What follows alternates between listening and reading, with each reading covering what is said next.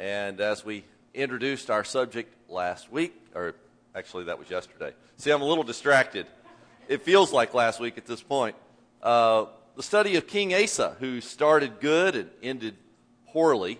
We're looking at the highlights, the lowlights, and the taillights. And the taillights being the most significant part of this, not just gaining historical information, but what we can learn from his example and his reign as king.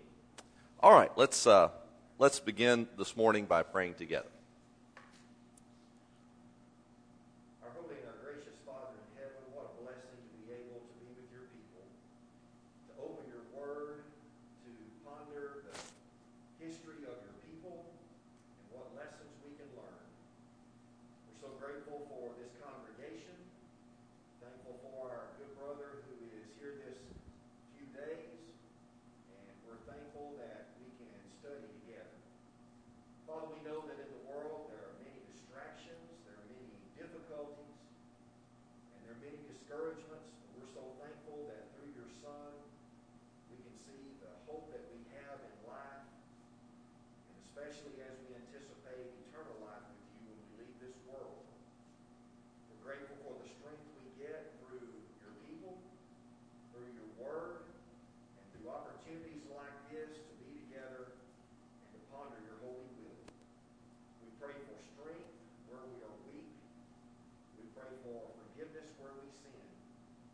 Father, we pray that you will help us to strive every day to be a truer reflection of your Son as we live in this world. And Father, we anticipate that day ultimately when we can gather with all of the people who have followed you throughout all time, that we might worship you throughout all eternity.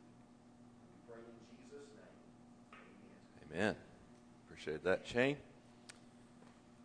I mentioned that as we're studying the life of Asa from 2 Chronicles and the 3 chapters that are found regarding his reign, which is a rather lengthy account when you consider the other accounts of the kings, even stacked against Hezekiah and Josiah. Still, the 3 chapters, that's quite a lot for the reign of Asa. The king's account in 1 Kings 15, if you'll slip over there quickly. Some of the same material that we're reading in 2 Chronicles, some of the same information is here repeated. We'll go through this quickly in 1 Kings 15. As I suggested, there's only, 15, 16 verses here about the reign of Asa. That's it. And then Jehoshaphat, his son, reigns in his place. So you wouldn't know from reading through the Bible and coming to 1 Kings chapter 15 that there's really so much to be said about the reign of Asa. But the Chronicles account will tell us there is a lot more to be said about his reign. He reigned 41 years, and he begins his reign in the 20th year of Jeroboam. So the first monarch of Israel is still reigning when Asa takes the throne after Rehoboam and his son. And there was war, of course, between Rehoboam and Jeroboam all the days of his life, and so there's still conflict. In fact, Asa is going to deal with Baasha of Israel, and that's going to cause some problems, as we'll see at the latter part of this narrative. So Asa did what was right in the sight of the Lord, like David his father. David is the benchmark. And of all that you might say negatively, even about David, the overall tenor of David's life was one of faith and worship and righteousness. It's sort of hard for us, and I've seen this struggle. We studied the life of David recently at home, and people will say things about David that, man, I'm bleeding worse. I don't know. Just try not to let this be too big of a distraction. I'm sorry. Shane, you may have to take over if things go worse than this. Don't move my bottom lip. Yeah. Speaking, thank you, from one who's preached. As you speak, it's going to be hard for that to clot. I realize that. Okay. Where was I? Okay. Yes. No, David. David is where I was. And so I did a recent study in Decker Prairie, and there was a lot of expression of David's failures. And I I think we're a little too hard on biblical characters sometimes. Because if your whole life was put out there for everyone to see, how would you feel about that? Everything you ever did. You didn't have a control or say over what was recorded. Every mistaken judgment, every sinful act, everything you ever did that was negative, even things you did in your home. I mean, behind closed doors. There's no behind closed doors when the Holy Spirit is revealing this message. And so I think we get on our high horse a little bit when it comes to the mistakes of biblical characters. And if the Bible speaks approvingly of their lives, particularly in summary, and it does of David, what does Acts 13 and the sermon that Paul preached, what were some of the comments made about David in that sermon in Antioch of Pisidia? You remember? There's a famous expression there that we quote a lot. A man after my heart who will do my will. That's the summary. And it says he served the purpose of God in his generation and then fell asleep. Acts 13, verse 36. So that to me is, and look at all of the Psalms that he wrote. And so people talk about his fathering skills and the problems with Absalom and was there some other things he could have done? I would just say, you try running a kingdom and having as many wives as he did, which was a poor choice, and the number of children that he had by different wives, and I don't know what that was like to be a king like he was, to have all the responsibilities that he had, and to run a successful kingdom. So how does that play out in terms of his responsibility, his fatherly ways? I'm not going to be too critical of all of that. I just know that the overall theme of David, and of course this incident with Bathsheba was entirely negative. There was a period in his life where he was not doing well spiritually. I mean, it wasn't just a day or two. The whole thing with Bathsheba was very, very involved. And it took some time before Nathan the prophet finally came to him and said, "You're the man." So there were some negative periods in his life, but the overall influence of his reign was good. And so we're dealing with some of that when we look at these kings, and I bring that up because of something in regard to Asa here. It says he put away the male cult prostitute from the land and removed all the idols which his fathers had made. So he's going back to the example of David. David is the benchmark for all future kings of Judah. So even saying that shows the regard the people had for the kind of leader David was. He also removed Maacah. Now 2 Chronicles deals with that in detail too. His mother. You tell mom, you're done. Mom, you're done. And that takes some courage to do that to the queen mother. And she had made a horrid image. And so he tore that down. But verse 14, the high places were not taken away. Nevertheless, the heart of Asa was wholly devoted to the Lord all his days. And I have that underlined. And that leads us to a statement in chapter 15 of 2 Chronicles that's very similar. And then we have to deal with the aftermath of chapter 16. Because he struggles greatly in 16. So how do we reconcile wholly devoted to the Lord all his days to what transpires at the end? And we'll probably be delving into that a little bit more tomorrow. So he brought into the house of the Lord the dedicated things of his father and his own dedicated things, silver and gold. And there was war between Asa and Baasha, king of Israel, all their days, just like there had been war between Rehoboam and Jeroboam.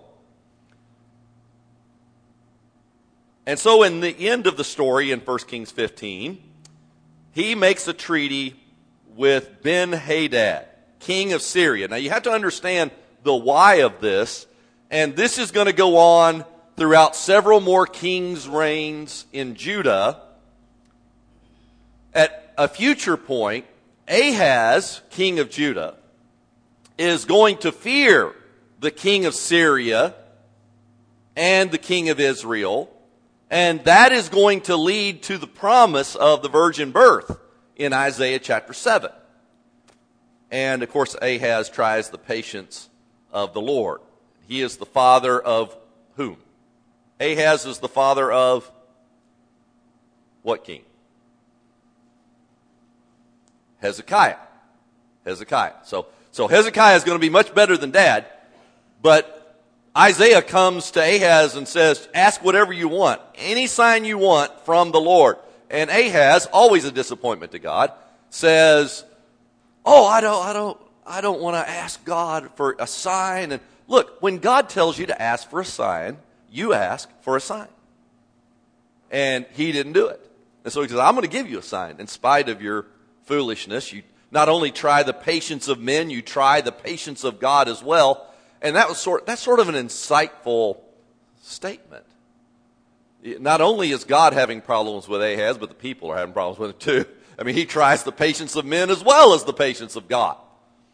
And so these kings to the north, that's where I started with all of this, are problematic. And so why would you appeal to Ben-Hadad of Syria in relation to Baasha, king of Israel? Why would you even think about doing that? Geography. What about geography? That's right. We can keep Baasha occupied by the Syrians to the north. That'll take some of the pressure and threat off me. You know, you sort of got them sandwiched like an Oreo cookie. And so you've got pressure coming on both sides. And so it made sense from a political point of view. Now, there's not a lot of editorial comment here in 1 Kings.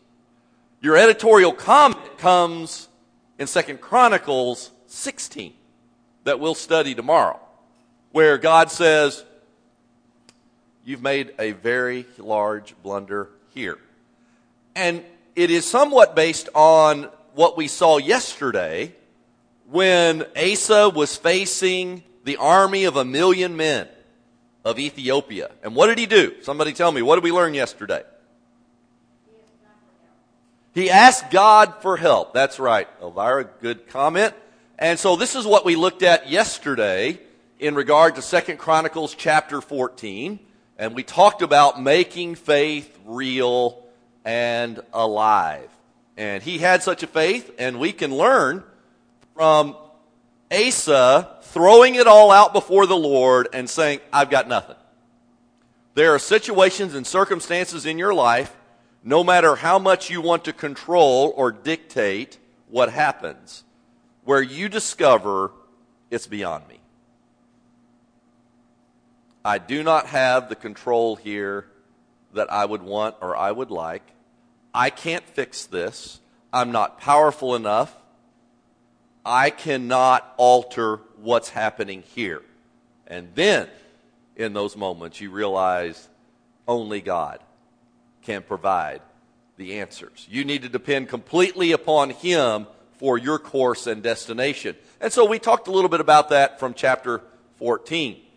And so we come to chapter 15 in 2 Chronicles this morning, as we've looked at 1 Kings 15, and maybe that'll help you to remember where the two accounts are. I always use numbers this way when I can. You know, where is this in the text? 1 Kings 15, 2 Chronicles 15, and I would just label the second chapter after the Ethiopian crisis occurs. Azariah the prophet comes in and challenges the people to be committed to the covenant. Now, before I get to this, I want to talk about the high places that we read about in 1 Kings 15. Somebody tell me what you know about the high places. It's where people went to worship. They had developed idols and placed them in higher places so that I'm assuming it's because it was up, and then where they could look up. That's where the the phrase originally comes from. Why would you worship on a high place? You got any ideas why you do it? Closer to God. It's proximity. If God is in the heavens, if God is above, then you get up closer to it. But it's also interesting that the high places didn't always remain in high places. There's some biblical texts where the high places actually came down to the low places. And so it just came to mean a place of worship. Was it always about idolatry and false religious practices? No. Not until the Lord's house was built did it really represent a significant spiritual problem. It was just a geographical place, a location near people where they could offer up worship. Sometimes it was done in relation to Jehovah himself, particularly prior to the permanent structure for God's worship in Jerusalem. We see worship and sacrifices taking place at these religious centers prior to temple construction in the Old Testament. So it wasn't necessarily wrong at one point, though it's made clear in Numbers and Deuteronomy that this could be a snare, and that whatever the Canaanites were doing in regard to the high places, that needed to be removed. That needed to be done with. And so as temple worship occurred from the days of Solomon onward, this was something that God wanted removed, but often was not. Who tore down the high places? Which kings? Josiah did, and his great-grandfather, predecessor to him, who was that? Hezekiah. Hezekiah is his great-grandfather. So, Hezekiah and Josiah, it says something about them that's unique, that there was no king like him before or after him. And somebody said, well, if it says it about Hezekiah, there was no king like him before or after him, how could it also say that about his grandson Josiah? That there was no king like him before or after him? You get to answer that while I continue to deal with my issues. They were different. That's a good answer, Nova. I'll go with that. That's sort of my thought about all of that. They were different. That they were unique, even though they did some of the same things. They lived in different times, faced different challenges, and in the days of Josiah, for instance, what did they lost? They lost something that was found. The book of the law they've lost the law. The law of God is lost. And so there were all kinds of unique things in their reigns. And they tore down the high places, but there were some good kings who didn't. And that's sort of the sticking point here. Who was Asa's son now? Did we mention that yesterday? Who was Asa's son? No. Jehoshaphat. Okay, Jehoshaphat. Remember we read about him in the vein of his father, experienced a great victory by trusting in God and putting the singers out front. That was a great story a few chapters later in 2 Chronicles chapter 20. And yet it says, and Jehoshaphat had some issues too. What would you say was another issue of Jehoshaphat?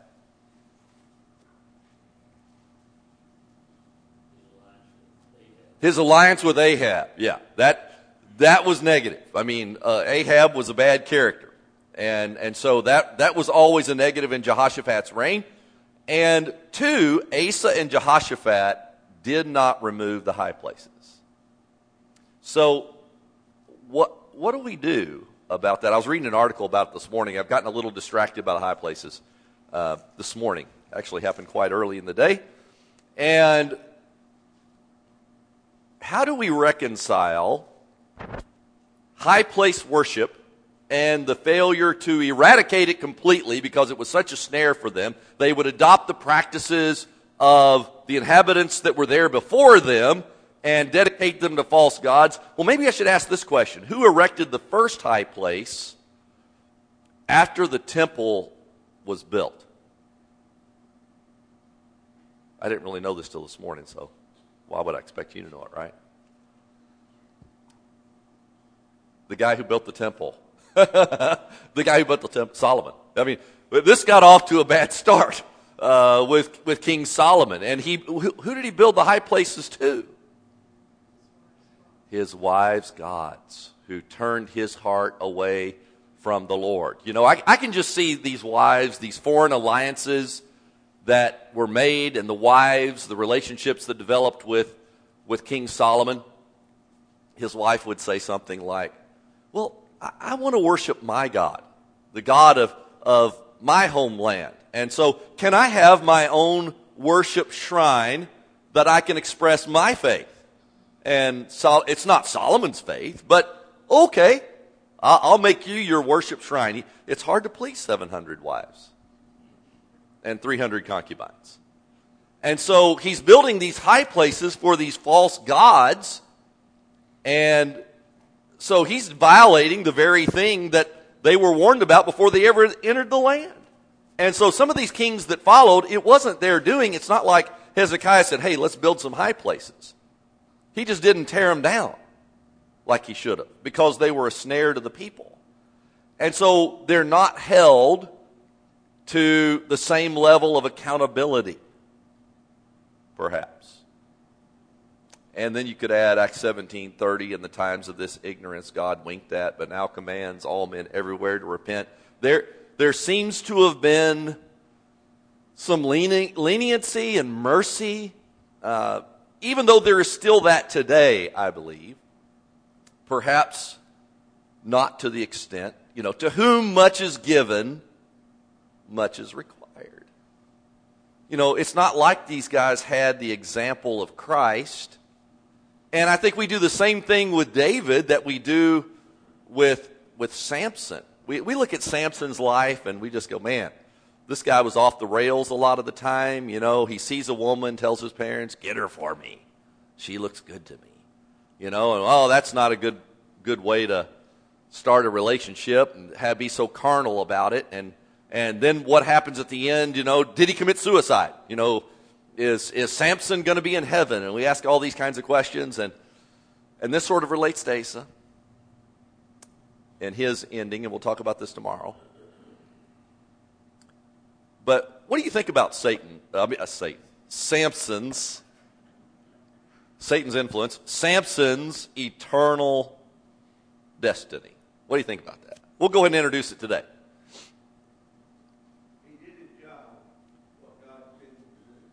And at the end, even though he perishes when he causes the collapse of the building, he actually killed more Philistines, who were the uncircumcised Philistines, the enemies of God. He killed more Philistines in his death than he had killed during his life. And so he was exacting vengeance on God's enemies, and that's the way they saw it in regards to many of these military conflicts that unfolded. My argument for Samson and his being in the presence of God would actually be Hebrews 11:32. He's mentioned in the Great Hall of Faith. It's surprising, really, that Samson would be mentioned there, as it's like the Hebrew writer is sort of down to that period in Israel's history. He's gone sort of chronologically with the heroes of faith. And so when he gets down, he says, and time will fail me. He's like, well, I haven't talked about the judges. I haven't talked about the kings.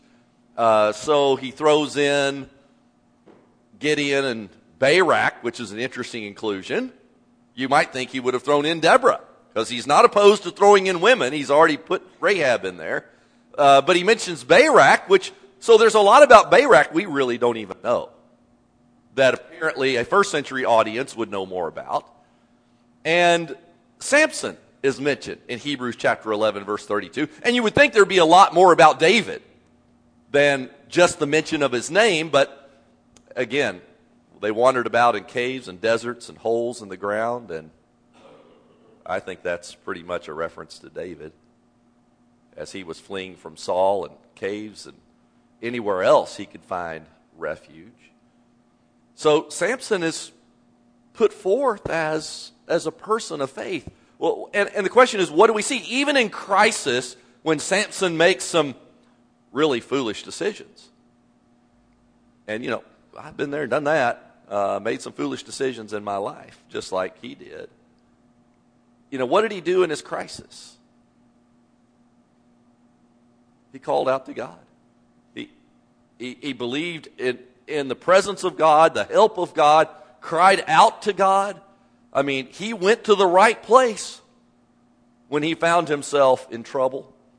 And so, again, I think we judge these characters somewhat harshly. And so we'll get to more of this tomorrow in chapter 16. Any comments or questions so far? The flip side of that, King Ahab, that's the symbol of evil kings. There's at least one incident where the prophet told him what to do. He obeyed God, had faith in the word, even though it was overwhelmingly against him. And relented of the calamity for a time that he was going to bring on Ahab. Yeah, that's an interesting story. And of course, we see what happens later with King Manasseh, the grandfather of Hezekiah, where he does all sorts of evil, has his sons pass through the fire, and then he humbles himself in his latter days. What does that mean about his eternal destiny? And of course, I was going to say earlier when we brought this up that it's not our place. Ultimately, it's God's. Drew?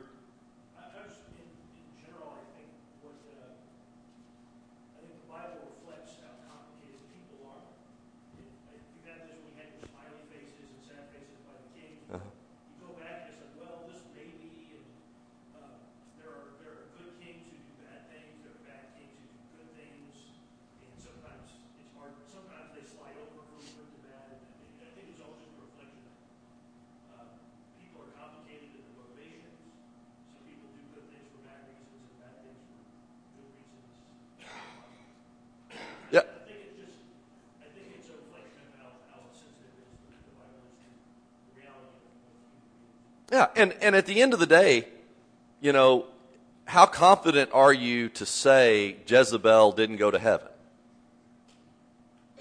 I'm pretty confident there. But then when we read about in Revelation chapter 2, the Jezebel in the church at Thyatira, now that's interesting, isn't it? And what does Jesus say he's going to give her?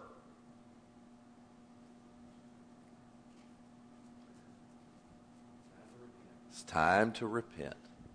He's going to give her time to repent. This is a woman who is engaging in immorality, encouraging immorality, probably associated with idolatry.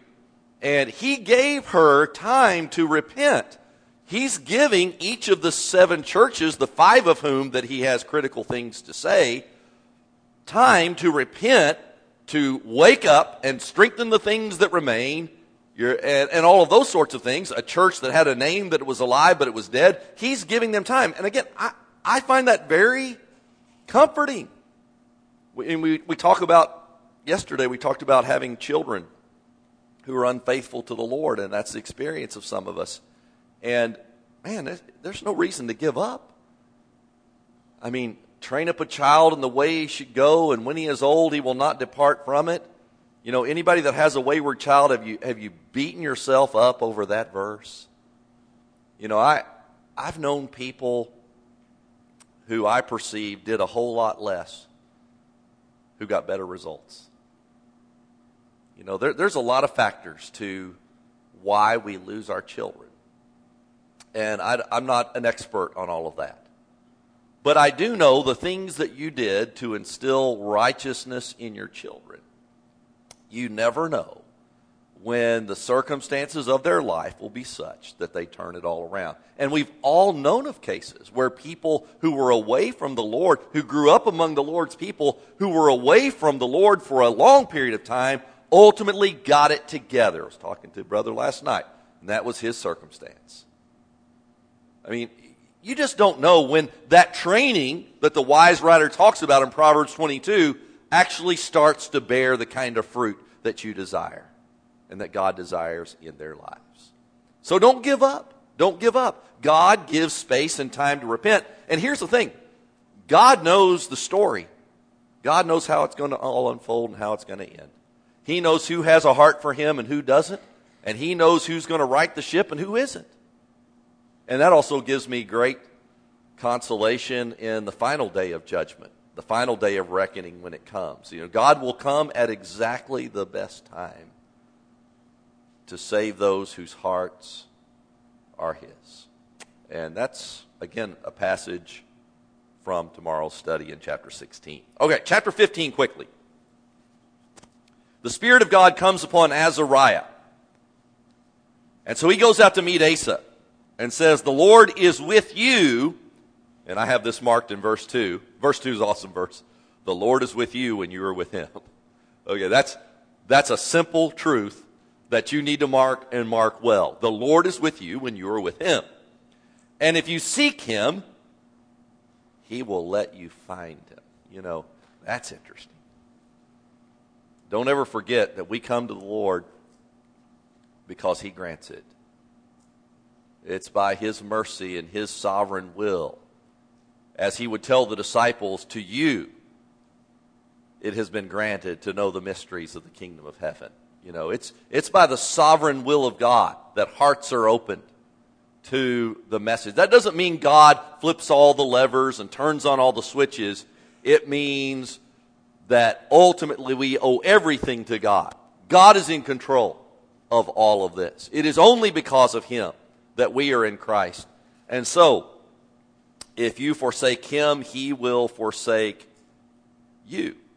And then in verse 3, for many days Israel was without the true God, and without a teaching priest, and without law. But in their distress they turned to the Lord God of Israel, and they sought him, and he let them find him. And in those times there was no peace to him who went out, or to him who came in. Many disturbances afflicted all the inhabitants of the land. And nation was crushed by nation, and city by city, for God troubled them with every kind of distress. Now somebody explain to me the circumstances of verses 3 through 6. What era are we talking about here?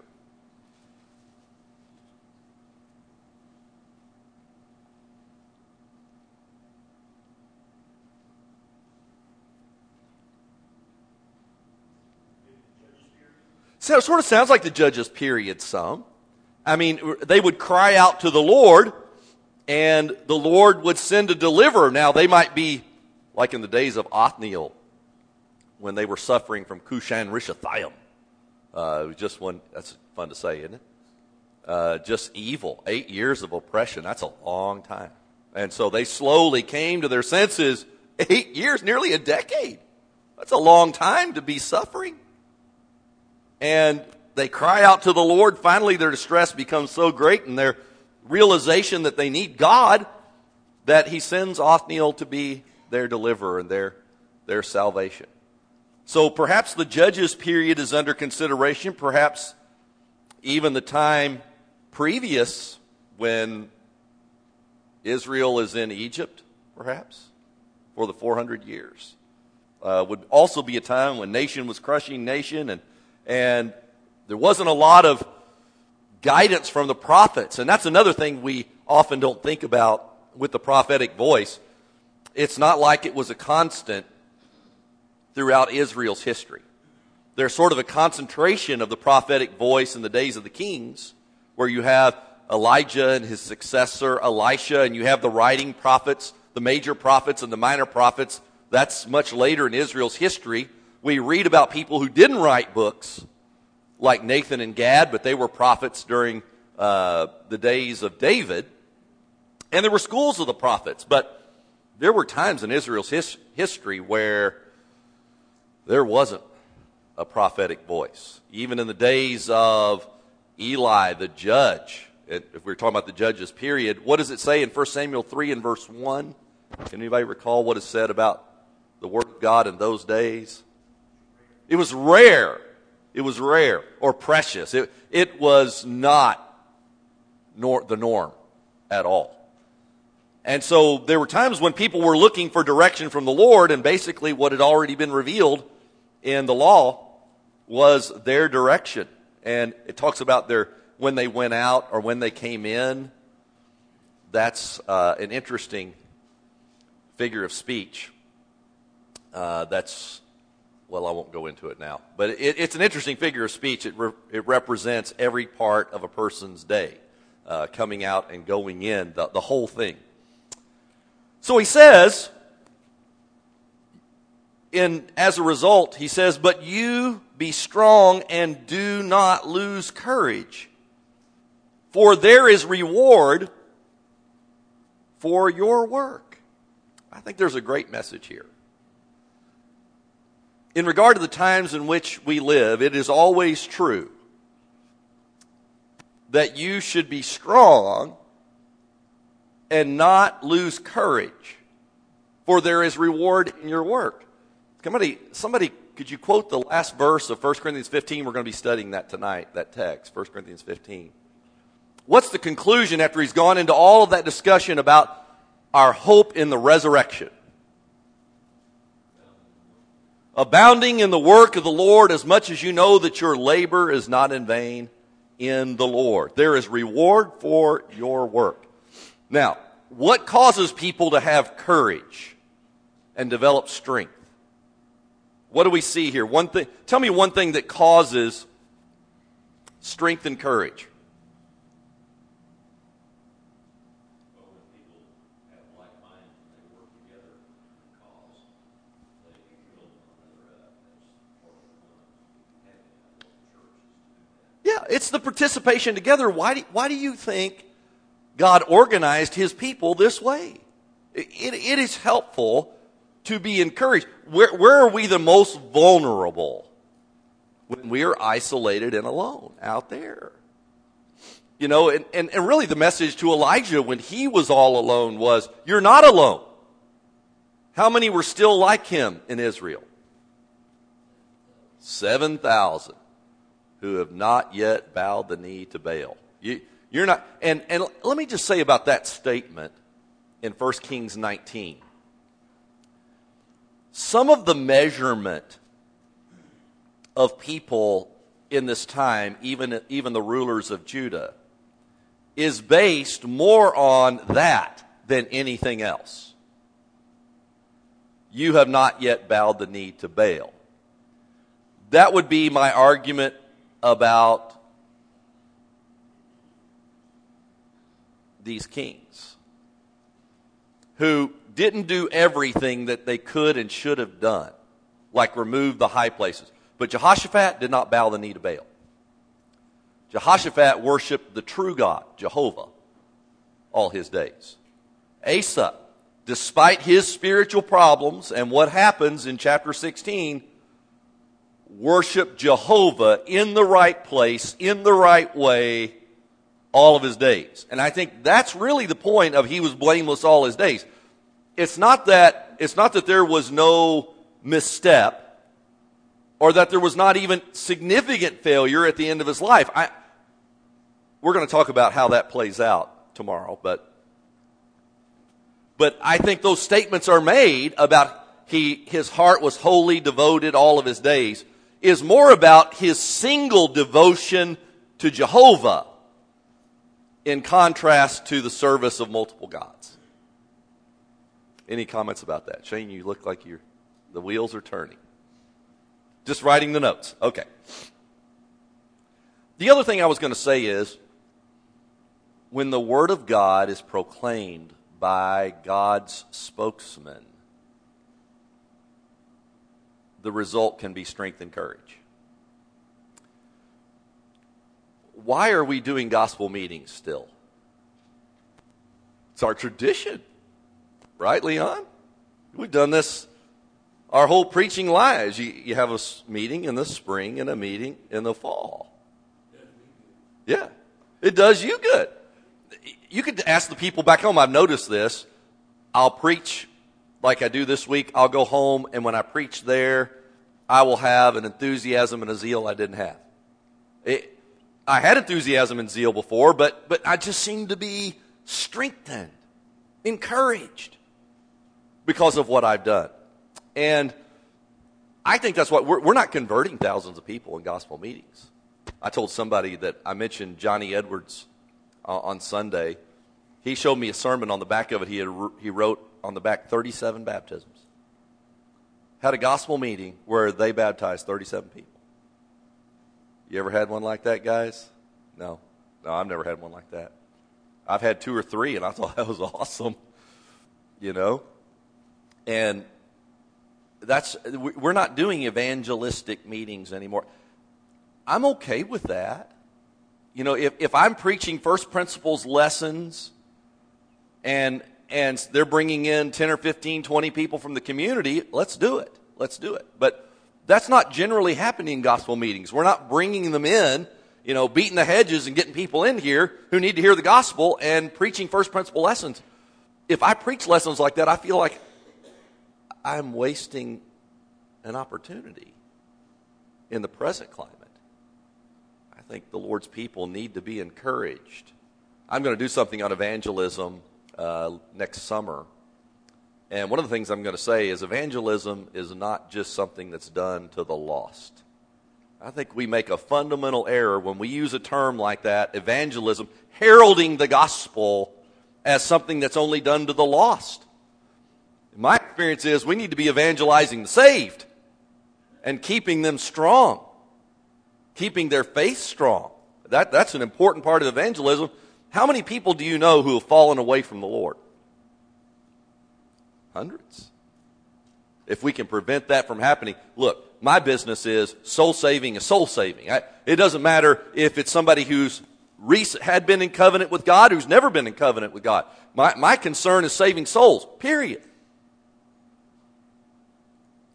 Teach the truth that saves souls. James chapter 1, the word implanted, which is able to save your soul. That's why we have these series of meetings, to hopefully bolster your faith, encourage you, set you on an even better course than you were prior. There's all kinds of good things that can happen, and the proclamation of God's word tends to do that, to produce strength and courage. And leadership produces strength and courage. How important is it to have a guy at the helm, whether it's elders or preachers? How important is it to have someone to look up to who's walking the walk and not just talking the talk? How important was it in Judah to have a faithful king?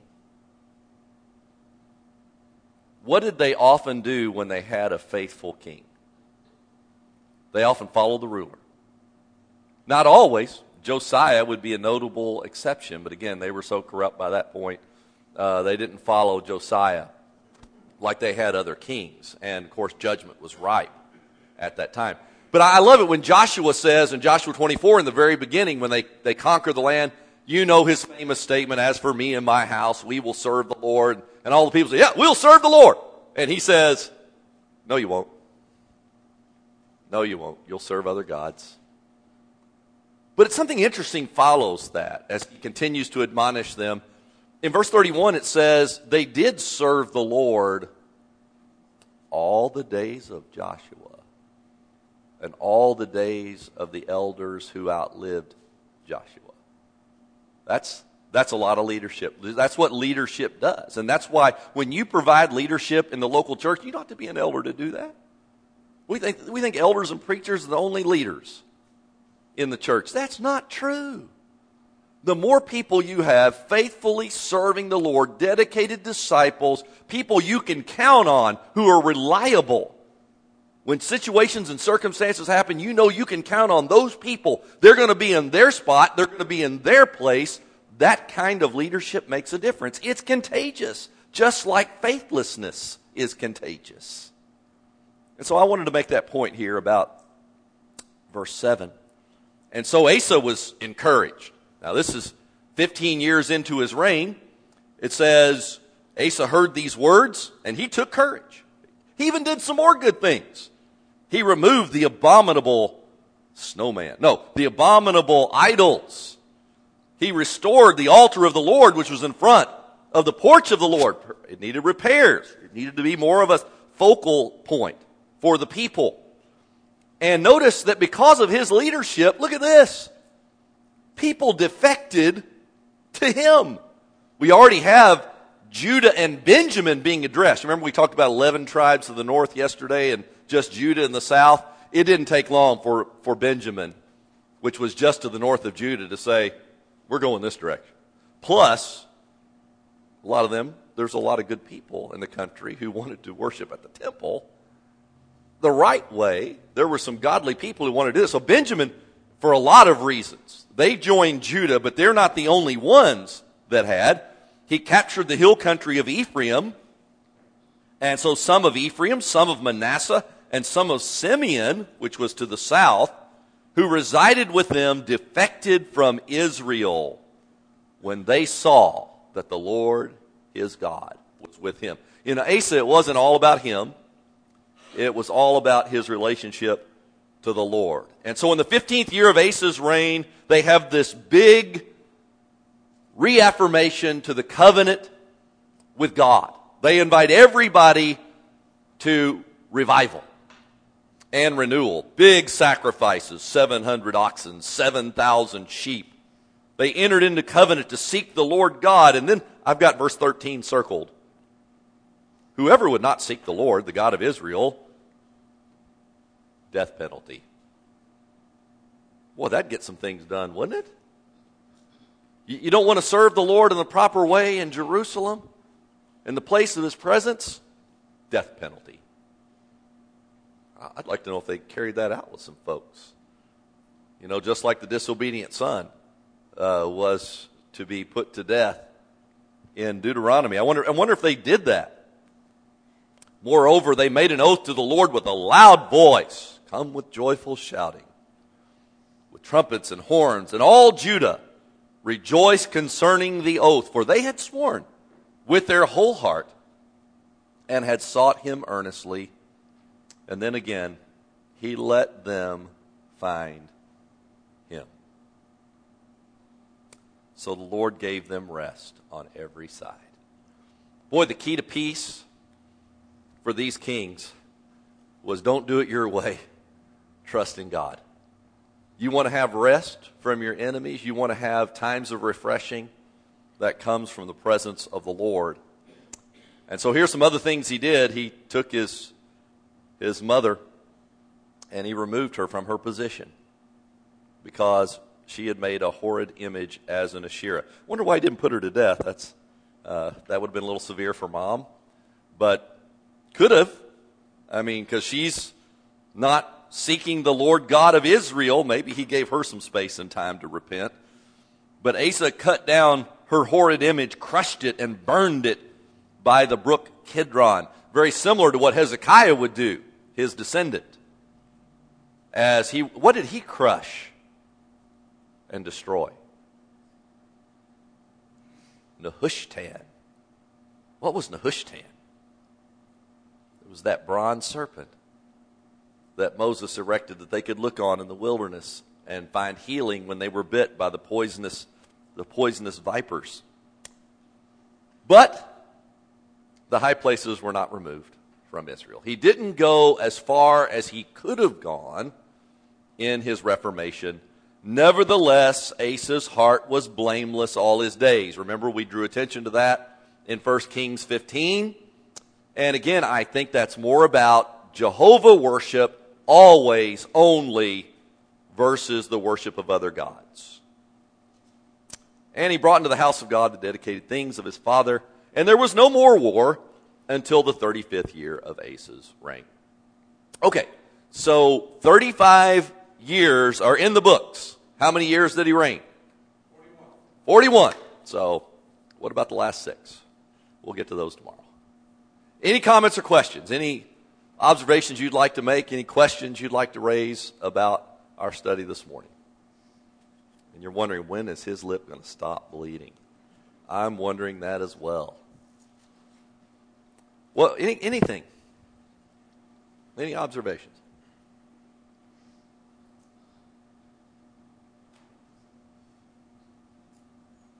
Nothing? Okay. We'll wrap it up right there. Let's pray together.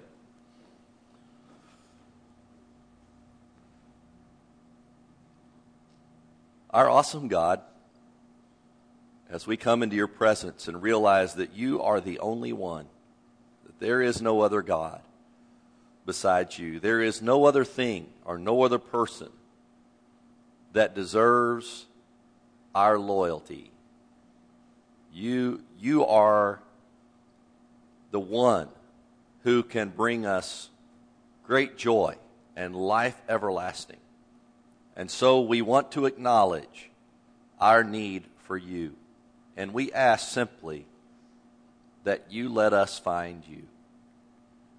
That you let us come into your presence and to know the joy that is to be had by fellowship, by walking with you day by day, realizing that you can deal with things in our lives that are beyond our ability to control. Help us to overcome our anxieties, our concerns, our fears, and realize that with you we are always safe, despite any threats in the world, despite even the loss of life, that you will bring us safely home if we will just be dependent upon you. And so we ask for your mercy, your forgiveness, your strength, that we might act courageously as we saw your people do in our text today. In Jesus' name we pray.